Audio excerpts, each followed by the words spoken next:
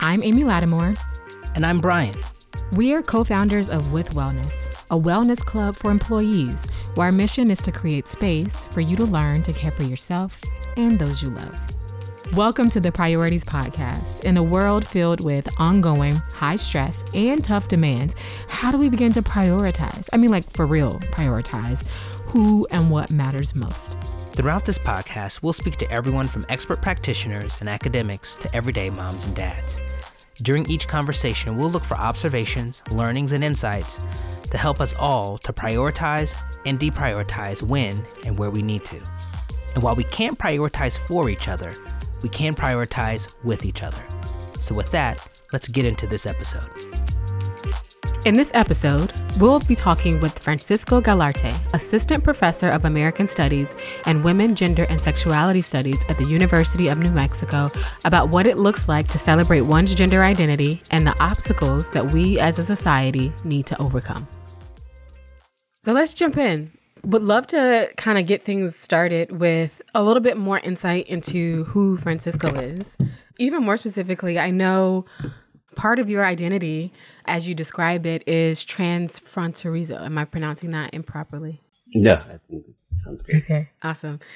Can you talk to me a little bit about what that means, about how you describe, how you identify, like given someone who talks about gender identity, like how do you, with the education and knowledge, experience, world life experience that you have, how do you begin to articulate how you identify?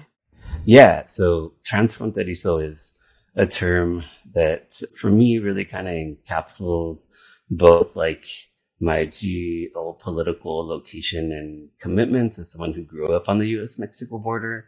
That's like the fronterizo part. And then reflects my identity as someone who identifies as trans and has that experience of growing up in the world. And informs my kind of understanding of, what my life was as a child and kind of thinking about what that experience was for me growing up. And then also, the growth from that and how living in the border of the space, it's always kind of moving and changing, and thinking about myself as kind of in that location as well, is where those two kind of come together, like being trans is a place where you're, I think, consistently learning how to navigate the world in different types of way in terms of thinking about gender, and of course how that changes, and also in relationship to race and racialization becomes really important to me too. And then also capitalism, as we kind of talked about a little bit. But for me, I don't think that trans people are the only ones who think about gender all the time. I just think that trans folks are often called upon to comment on kind of the materiality of what gender brings to how we might encounter the world, and how we as individuals make those experiences real in different types of ways, whether it's joyous or whether it's violent. But definitely, I think most of us are consistently navigating gender in different types of ways, but we don't always really speak to what that might look like. You said something that I thought was really interesting in terms of trans people not being the only ones who think about gender.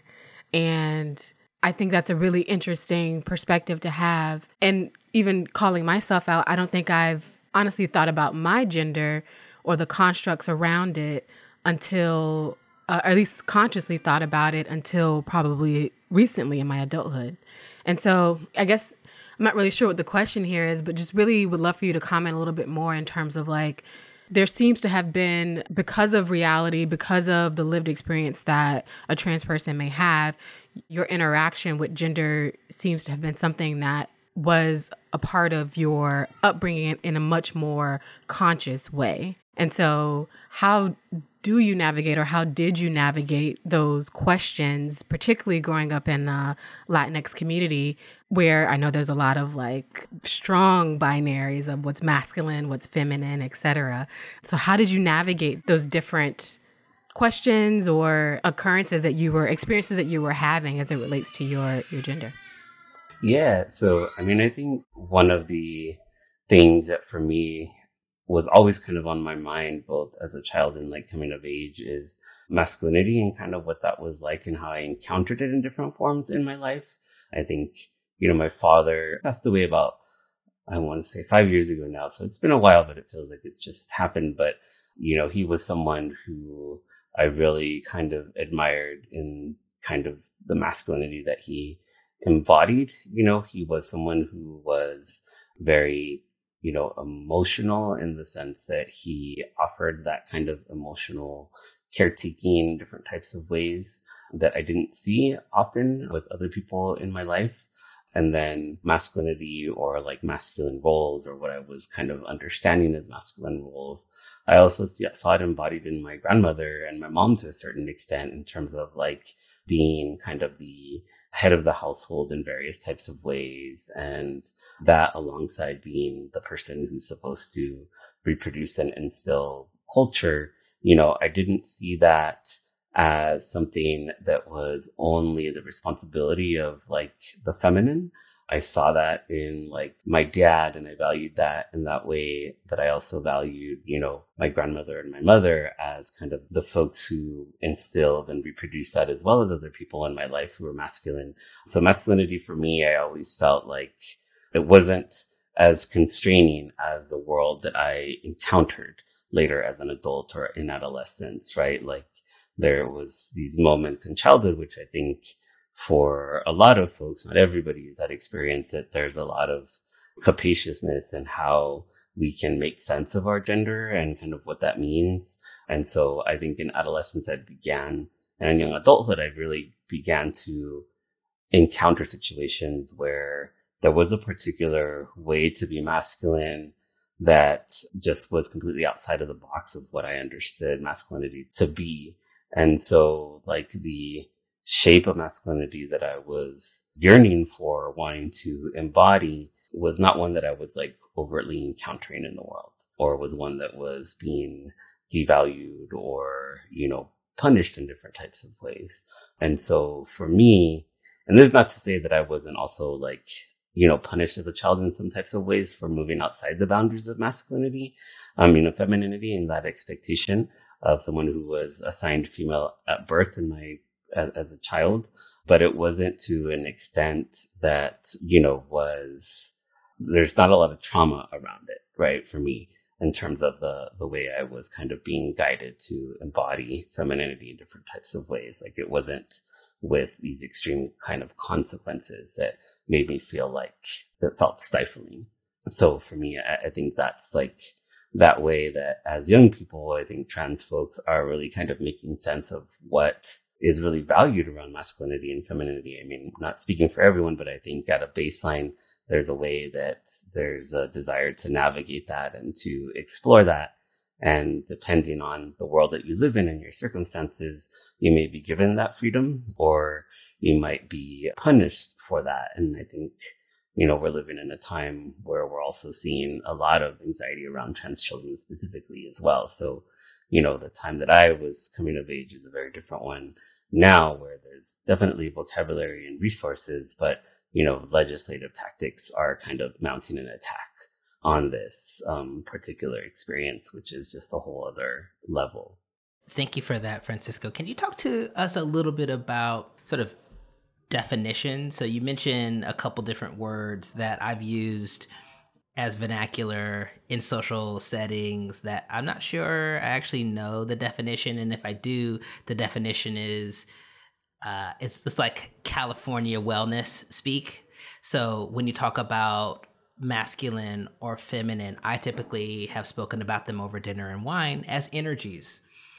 How do you talk to your students about definitions or these ideas, these concepts of masculine, feminine? And by the way, when you mentioned grandmother, mother, father, I started thinking about race too, because coming from the Black community, my mom was a single mom for a bit. I know Amy's mom was a single mom. And so how gender and identity sort of intersect with race is also a very interesting sort of conversation. So can you speak to those things, like maybe lay the groundwork for some definitions and how you talk to your students? And then number two, maybe speak a little bit to how race sort of plays into this and maybe makes it a bit more nuanced, or dare I say complicated, for folks coming from brown communities, Black communities. Yeah, for sure. I mean, I think I love the California wellness speak and talking about masculine and feminine energies.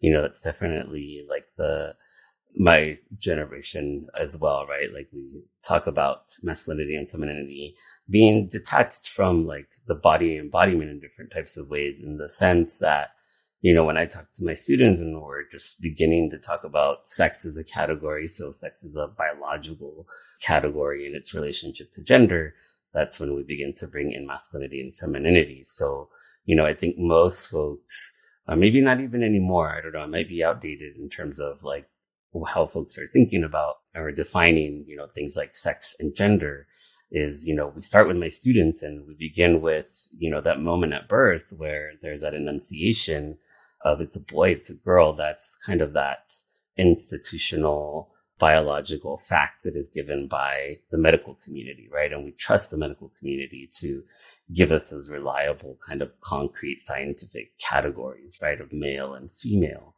And so from that particular moment, there's this way that is determinant, right? That sex that you're assigned is supposed to determine this larger trajectory of your gender, which is how you are kind of representing male or female. And then there's, masculinity and femininity are the two attributes, right? That are supposed to be connected to this biological fact within us, right? So like masculinity and femininity are also almost in some ways supposed to be innate, right? Like, and if they're not innate, mother or father or parents, whoever is like, responsible for bringing you up, right, is supposed to be the benefactor that's supposed to teach you how to make sense of the world. And so I think for like, we're talking about the intersection of race, right? I think that there are various forms of, masculinity and femininity that are off the bat, hyper visible, right? And devalued for what they represent in terms of like expectations or ideas or beliefs that we have around Black and Brown families, right? Like, especially with this larger history and trajectory of the sustained criminalization and targeting of, Black and Brown bodies in various ways, both by, the police and those kind of institutions, but also the medical community, right? Like, one thing that my students never really kind of can wrap their head around is, the ongoing forced sterilization of Black and Brown women, that's part of the history of the U.S., the experimentation that was done on primarily, Black bodies, both during slavery and afterwards, right?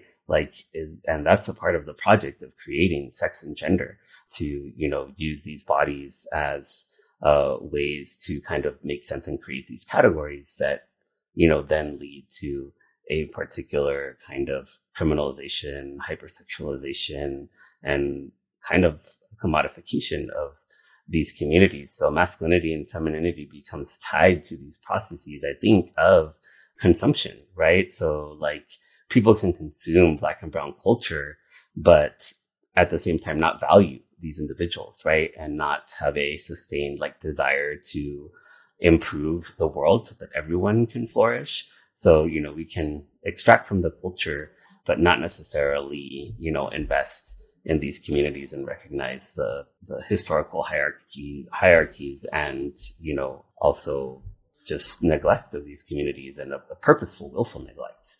Yes. I mean, that's a whole sermon, Francisco. And I want to come back to that. I mean, I think the thing that came up for me is maybe right before we started recording, we were talking about empire.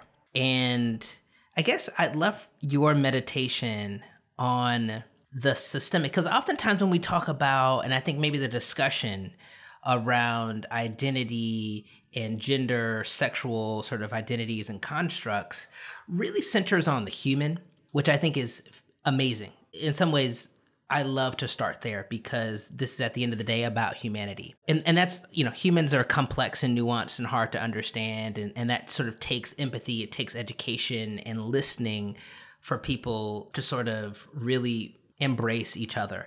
I also think there is this other piece of this, which is around understanding the systems that exist and empires that exist that create inertia around cultural change. There are policies that are in place that create this inertia where humans are leading the way, and maybe love is outpacing cultural conversation, is outpacing our political conversation. So can you talk to us a little bit about when we say empire, maybe when you talk to your students about empire, and then I break that down into the systems that make empire, what are the systems that are sort of reinforcing our sort of slowness to change, and then actually maybe highlight some positive things, maybe some things that academia is a system in and of itself that is problematic in some ways, but you're there and you're able to maybe share knowledge and be in connection with the next generation in ways that actually facilitates change. So can you talk about, I hate to create a binary here, but essentially sort of this dilemma that I think we collectively face? Yeah, I mean, I think to start at the systems and kind of what is informing our slowness, I think it's just how quickly capitalism forces us to adapt, right? Like both as consumers, but also like as working, right? Like, so how can I increase my productivity to at the material level, right? Make more money, right? Improve my life for myself and my families. But then also like, the faster we work, the faster the system catches up and we are just pushed right there's a continual desire or a way that capitalism, I think, pushes us to push our boundaries and to go faster and faster and faster. And there's not really there's not a threshold in which the system is going to say, stop, everyone's kind of at their maximum. So, let's stop here, right? Let's chill for a minute. It's like, no, let technology can kind of come in and complement that. Which is to say that I think our consumption and the way that some folks love to work, I think some people love to work, and I think other people need to work, right?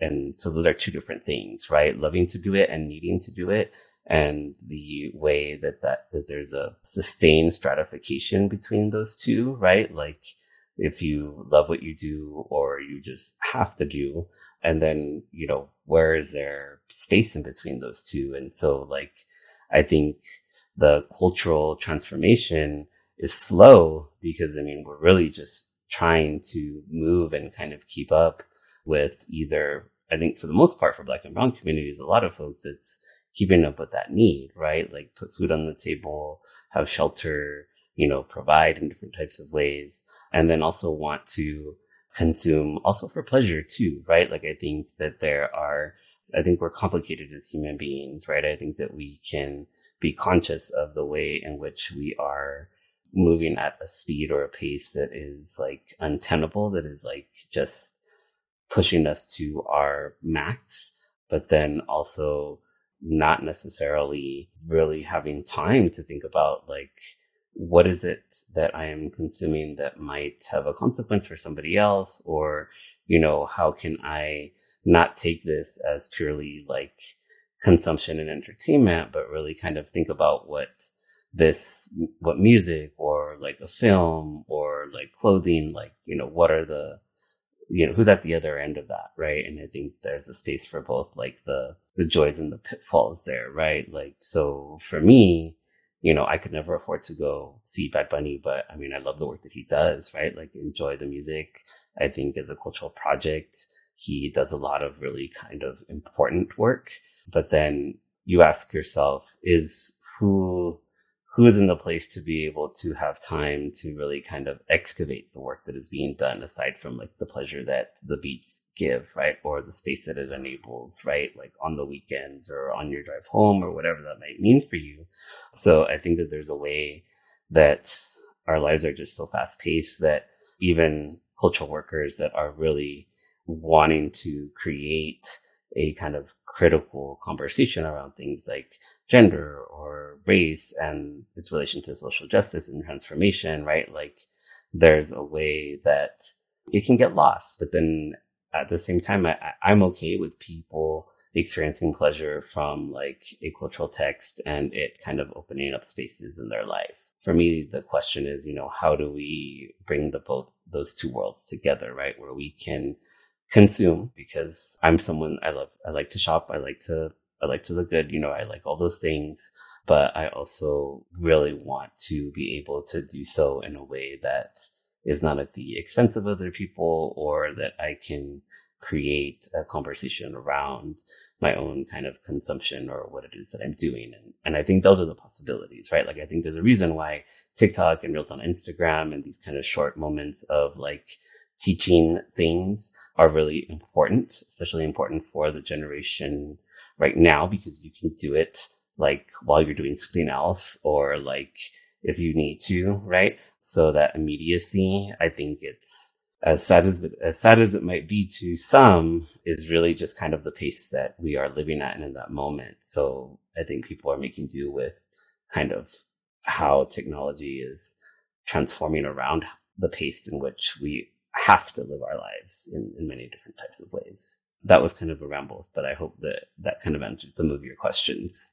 I don't know if I would describe it as a ramble, Francisco. I would describe it as a buffet. And if you know anything about how I grew up, I love buffets. So thank you for that. That was so good. Lots of richness there. You mentioned the idea of kind of particularly for certain communities, particularly those who are on the margins, kind of being at a space where they're trying to survive, right? So where a lot of the consumption that's happening is often at the expense of another group of people. But then you also mentioned this idea of pleasure, and how do you do that in a way that creates more of a virtuous cycle versus a vicious cycle within the community? So talk to me a little bit about when you kind of span out or take a wider lens at this idea of pleasure, this idea of joy, this idea of kind of wholeness and happiness. What for you are some of the things that are bringing you joy as it relates to this conversation, to gender identity, to kind of where we are in the world? I know there's a lot of things happening that can bring a lot of sadness, but for you, would really be interested in understanding kind of what joy looks like for you, and even more specifically, what does joy look like for you within this particular conversation, within this particular topic? I think that's an excellent question, just because I think that we don't talk about what brings us joy, and when we do, or even pleasure, I think that when we do, we feel kind of guilty about it. And so for me, what really brings me joy, I think if I dial it in at a very kind of basic level, it is learning, really honestly. Like, I just always have to consume something, like, to learn. Like, I love to learn something new every day. And for me, that is in like listening to podcasts, right? Or reading articles, or even in my own kind of deep dive into like a maker of a specific type of clothes or brand, right? Like, that's just shopping, right? It's like, where did that come from? Blah, blah, you know what I mean? Like, who's the producer? What's the history? So even in what I consume, I'm always just trying to learn a little bit more about like where it came from and how I kind of encountered it. But for me, it's at that basic level. Learning does bring me pleasure. It's really kind of what moves me, propels me through my day. But also, you know, my relationship, my wife and I, we both have like a mutual interest in things like fashion and aesthetics. And so that's something that we do together, whether it's like, what's on your shopping list? What am I looking at? You know, like talking about that, what our style is. And so that really just kind of is a big part of our life together, which I really enjoy and is fulfilling for me. And so those are like the two things, you know, my relationship and its capacity to foster that. And even within that, you know, both the two of us we're always talking about things like racialized masculinity and racialized femininity, right? And like how that is a part of our process in terms of what that style looks like for us. And then also kind of the historical discourses that we are kind of steeped in relationship to that. And so, you know, we don't talk about it all the time, but, you know, that's a big part of our life together, and something that I think we find fulfilling about each other. And, you know, of course, style and clothes, that's tied to consumption. You know what I mean? Like, it's tied to buying and being a consumer and, you know, things like that. But, you know, I think there's ways that we can fulfill our need to have things, and then also to like find joy in appreciating them, and then also kind of finding the ways in which they might fit into, and this is like objects like, you know, clothes or hairstyles or makeup, right? Like how those are a part of the project of the gender that we are kind of putting out into the world. And for those that are Black and brown, that's also kind of a racialized gender, right? Like it's a way in which there's a pride and a joy in, being a brown man, a Black woman, a brown woman, right? Like there's a way that we can signal that with our style and really kind of impact our worlds and our own kind of small microcosms of our worlds in that type of way. I love that you find joy in learning. To me, I think that's so beautiful because I think a lot of the constructs that have been created have come out of a need for curiosity or a lack thereof of curiosity. And so just wondering, the thought process of like, what if we all actually got much more joy out of learning, out of asking questions, out of doing a bit more digging to understand kind of the root of something as opposed to kind of what it looks like on the outside, and how that would better position us as a society to be able to celebrate one another much more holistically. And so that brought me a lot of joy to hear that and even to think about it in that way. So this idea of kind of celebrating gender identity as a priority, for you, what would that even look like? In an ideal world, what is the celebration of gender identity look like? I mean, I think at the most material and basic level, I think that means like accessibility to, both and through the law of folks able to kind of have the mechanisms available to them to change simple things like markers on birth certificates or like legal name change. And then at the more kind of nuanced level, it is like access to healthcare, access to shelter, right? Like really, and that is an investment in everybody, right? Like not only trans people, I think that, a concerted investment to assuring that people have like their basic needs met, whether it's shelter or healthcare or clean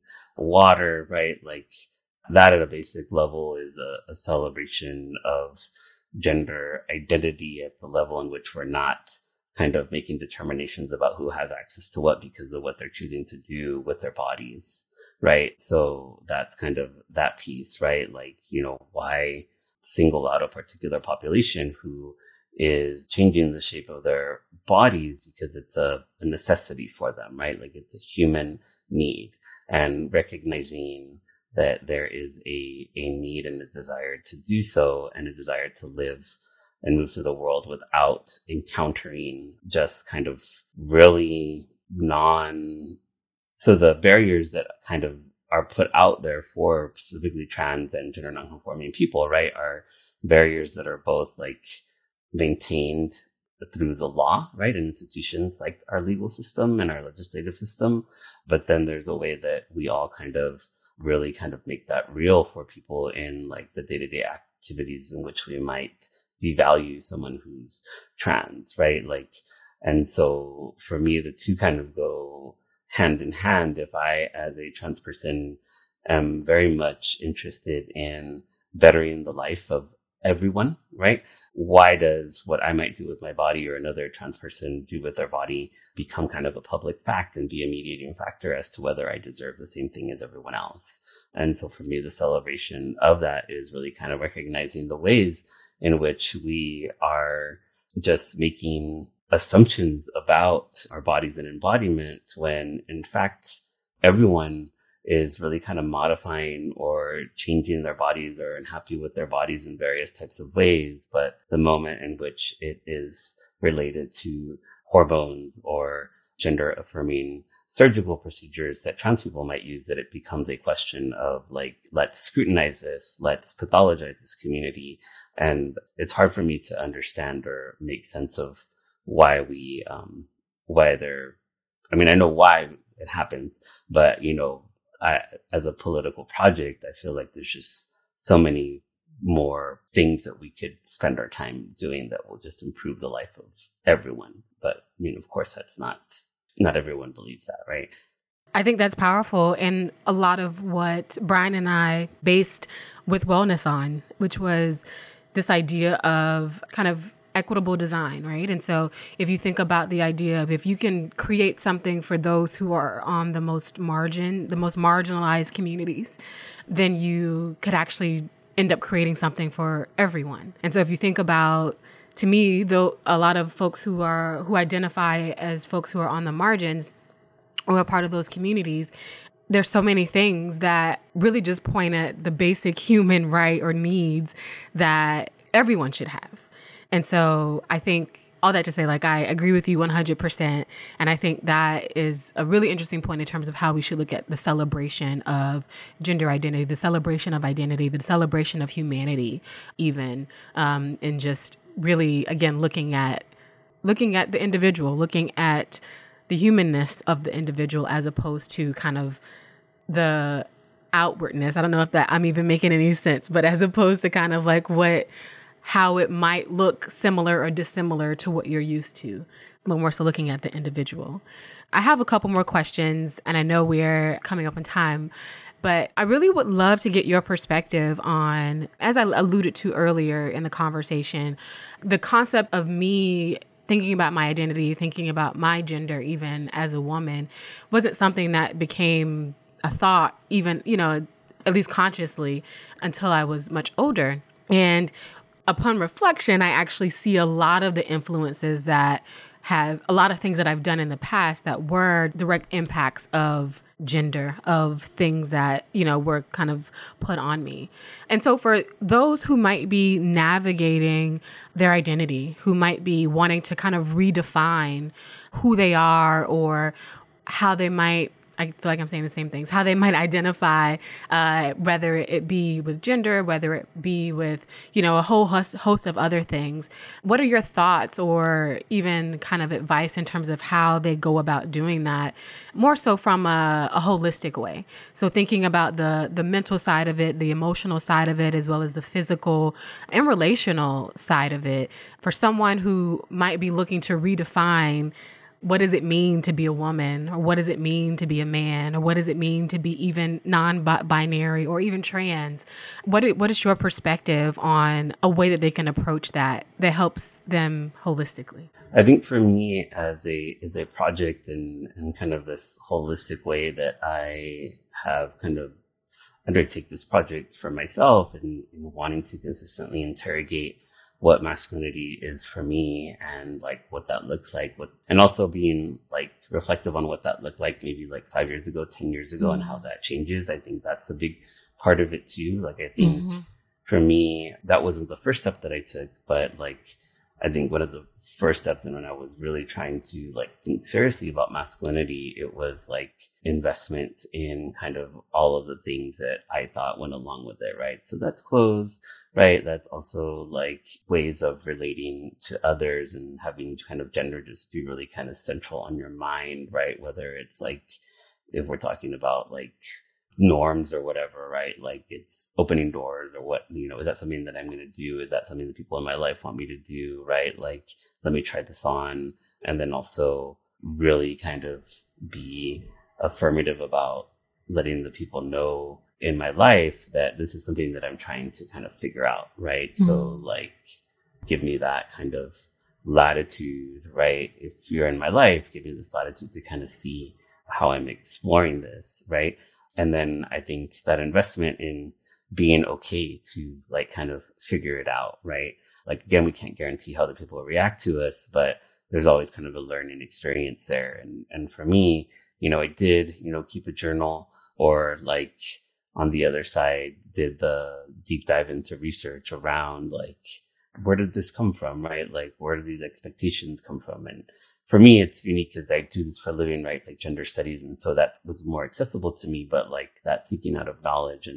And I think that literacy is not only books, but it's also the people in our lives, right? So like, for me, I have been in the position where I was like, this is a dumb question, but like to a man in my life, right? I'd be like, why this, right? Like, why do you want to shake my hand? Why can't I hug you? Right? Like, why is that kind of like, asking those questions, right? And I think most of us, we're not always kind of attuned to what that is, in terms of like, these kind of gendered norms. And for me, it was something I just really wanted to figure out for myself. So the investment, and then I think the reflection becomes a part of it too, right? Like reflecting on times in my life that were just really kind of traumatic or difficult, and really asking myself, like, what was I going through in that moment in terms of who I was, and specific to like the expectations that were being placed upon me in terms of the gender that I was moving through in the world, and how did I kind of either step up or just utterly fail to like what's being put in front of me. And I think like romantic relationships are a big part of it too, right? Like the roles that we play and, you know, how we treat the people that we love in our life. I think there's a way that gendered expectations really kind of become a part of that and can stifle the connections that we're trying to build with the people that we love in our life, right? Mm-hmm. Like, are we acting in relationship to them because of what society expects us to do? Or is that kind of what lets us off the hook, right? Like, I did this because, you know, men are supposed to do this, or, mm-hmm. you know, women are supposed to react this way, or am I characterizing you in this way because, you know, women are supposed to be quote unquote over emotional, whatever that might mean, mm-hmm. right? Like all of these, there's a way that we can kind of use these stereotypes and like ideals around masculinity and femininity to kind of let us off the hook from like having those kind of meaningful relationships with the people that we love. I think gender expectations and stereotypes really kind of are, and the toxicity of those, all of the bad things, right? Like about gender can make their way into our, you know, personal lives. And so for me, the big project of living holistically and enjoying, right? And continuing to learn is about, you know, reflecting on like trying to not reproduce those horrible things with the people who are in my immediate orbits, right? Mm-hmm. At a structural level, that means something different, but at an interpersonal level, and just really kind of like doing the work of like being present and showing up for the people in your life and kind of fostering that joy is about, I think, being really in tuned into how we might reproduce some of the things that we ourselves are, you know, not fully comfortable with or suffering with in different types of ways, whether it's the expectations or the labels or kind of assumptions that are being put onto us as men or women or even, you know, non-binary folks, right? Like there's all of the ways in which we perpetuate these ideas and beliefs. And so what would it mean to try to actively not do that in your life? And one of the easiest places to do it, I think, is with the people that you love, because, you know, these are the people that we should be kind of centering and prioritizing in various ways. And having those conversations are also hard, right? I really want to talk about your book and really make sure that we do it a bit of justice. And because I think it's such a powerful, even just outlook or perspective that you're bringing to the conversation, which is, you know, a lot of the idea that a lot of brown voices within the community of transgender are kind of pushed to the side or not brought to the forefront. So talk to us about your book, a little bit of what was the motivation and what, for those who are listening, what they can expect to get out of it when they pick it up and read it. Yeah, of course. You know, the book for me, as you mentioned, is this project of really kind of drawing our attention in Chicanx and Latinx communities, how trans individuals and persons have been relegated to a marginal position and done so in this way that an argument gets set up that to be of a trans person or to be of trans experience is not something that is natural, right? Or kind of commonplace to Chicanx and Latinx culture, right? That it's kind of an invention of whiteness in some ways, or like an invention that comes by way of like technology, right? So, you know, not to say that Chicanx and Latinx communities are like are unmodern or whatever, but you know, there's a way in which trans subjects have kind of been painted as kind of inconceivable, right? Like we can't believe that, you know, someone who is Chicanx or Latinx would want to be trans, right? Or would, you know, have that as part of who they are. And so what I really wanted to do in the book is to bring to light the ways in which both how these trans subjects, Chicanx and Latinx subjects, have existed. It's not a history per se, but it's rather a way for us to look at how there is room within Chicanx and Latinx culture to think about trans persons, right? So like recognizing the fact that trans Latinx and Chicanx subjects like exist doesn't take away, right, from like the culture, right, or even take away from like racialized masculinities and femininities, right? Like, so for me, one of the things that I like to very much highlight is that, masculinity is not a limited resource, right? There's so many ways in which to craft and to transform masculinity that can create different possibilities for lots of different folks, not even masculine folks. And so for me in the book, I really wanted to show the violences that happen when we deny, right, that these subjects are inconceivable. And so I grapple with some very kind of prominent murders of two trans women, Angie Zapata and Gwen Araujo. And I look at trans femininity as kind of like the central point of interrogation, and to kind of show how they get represented as culpable for their deaths, or for how their families, as Chicanx and Latinx families, get represented as kind of being part of the contributing factor to a kind of hate motivated crime, because folks who are like non-racialized folks often kind of very much attach that narrative or idea to Black and brown families, right? That there is a way in which that Black and brown families can't do the correct work around like social reproduction of their children, right? So this is why there's criminality. This is why Black and brown children are like more likely to be incarcerated, et cetera, right? Like it's blamed on the familial structure. And so I'm looking at that kind of perspective to think about how, Black and brown culture, or brown culture in my book, is very much painted as kind of part of the contributing factor to this type of racialized trans femininity that will be kind of leads to their murder. And then the other half of the book is about trans masculinity, brown masculinity.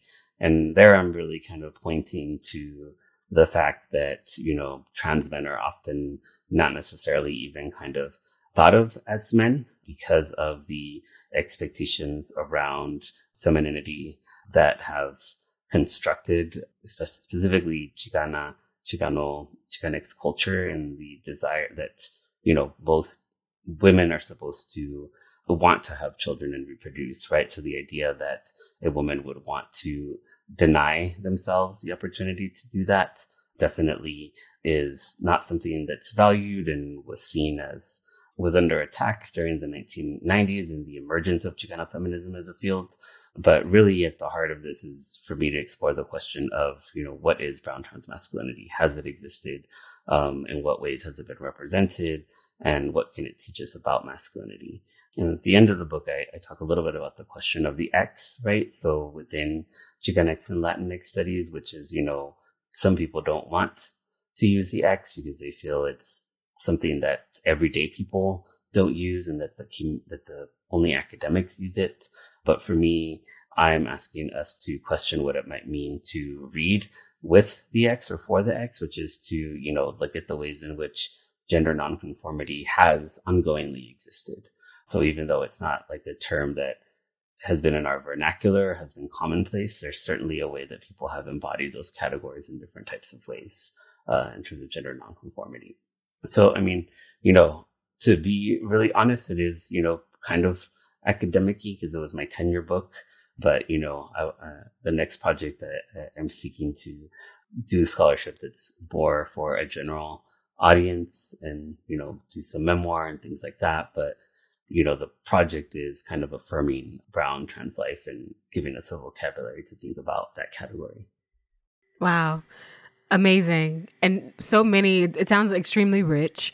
The idea of victim blaming is what I heard. And again, like this idea of kind of redefining masculinity, redefining these genders in a way that actually probably, I kind of want to go as far as to say that is redefining it in a way that is not impacted by empire, that is not impacted by colonialism, but again, more so impacted by the human experience.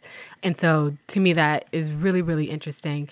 And again, the idea of just going back to the victim blaming piece of, I'm just reminded of like so many stories I've heard, particularly of family members or folks that I know who identify as LGBTQ community, how a lot of them talk about their parents feeling like they've done something wrong and why the child ended up, with a different identity than what they were raised as or should desire, the fact that they don't have that innate desire to do more masculine or feminine things. And so really, really, really interesting. Thank you so much, Francisco, for taking the time to chat with us. I really, really appreciate it. Very rich conversation, a lot for us to unpack, I think even more. Would love to do maybe a part 2 of this conversation, if that makes sense. But thank you so much. Where can our audience find you? Where can they see you? Where can they follow you? Where can they get their book? How can they become fan club members of Francisco? Yeah, so the book is available.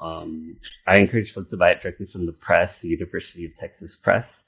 And not because it's better for me or anything, but, we want to give money directly to the presses if we can so that we can keep publishing books. And then on social media, I'm on Instagram.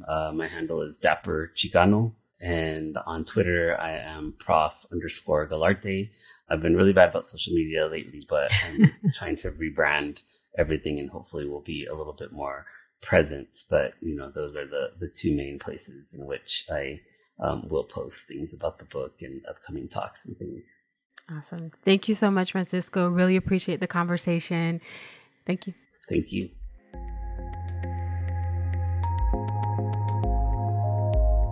Thank you again for being here and for honoring us with your time. This podcast is created by With Wellness, hosted by Amy and Brian Lattimore, produced by Circle Audio, and music and graphics will be linked in the show notes below. Before we part ways, we offer you a moment of peace.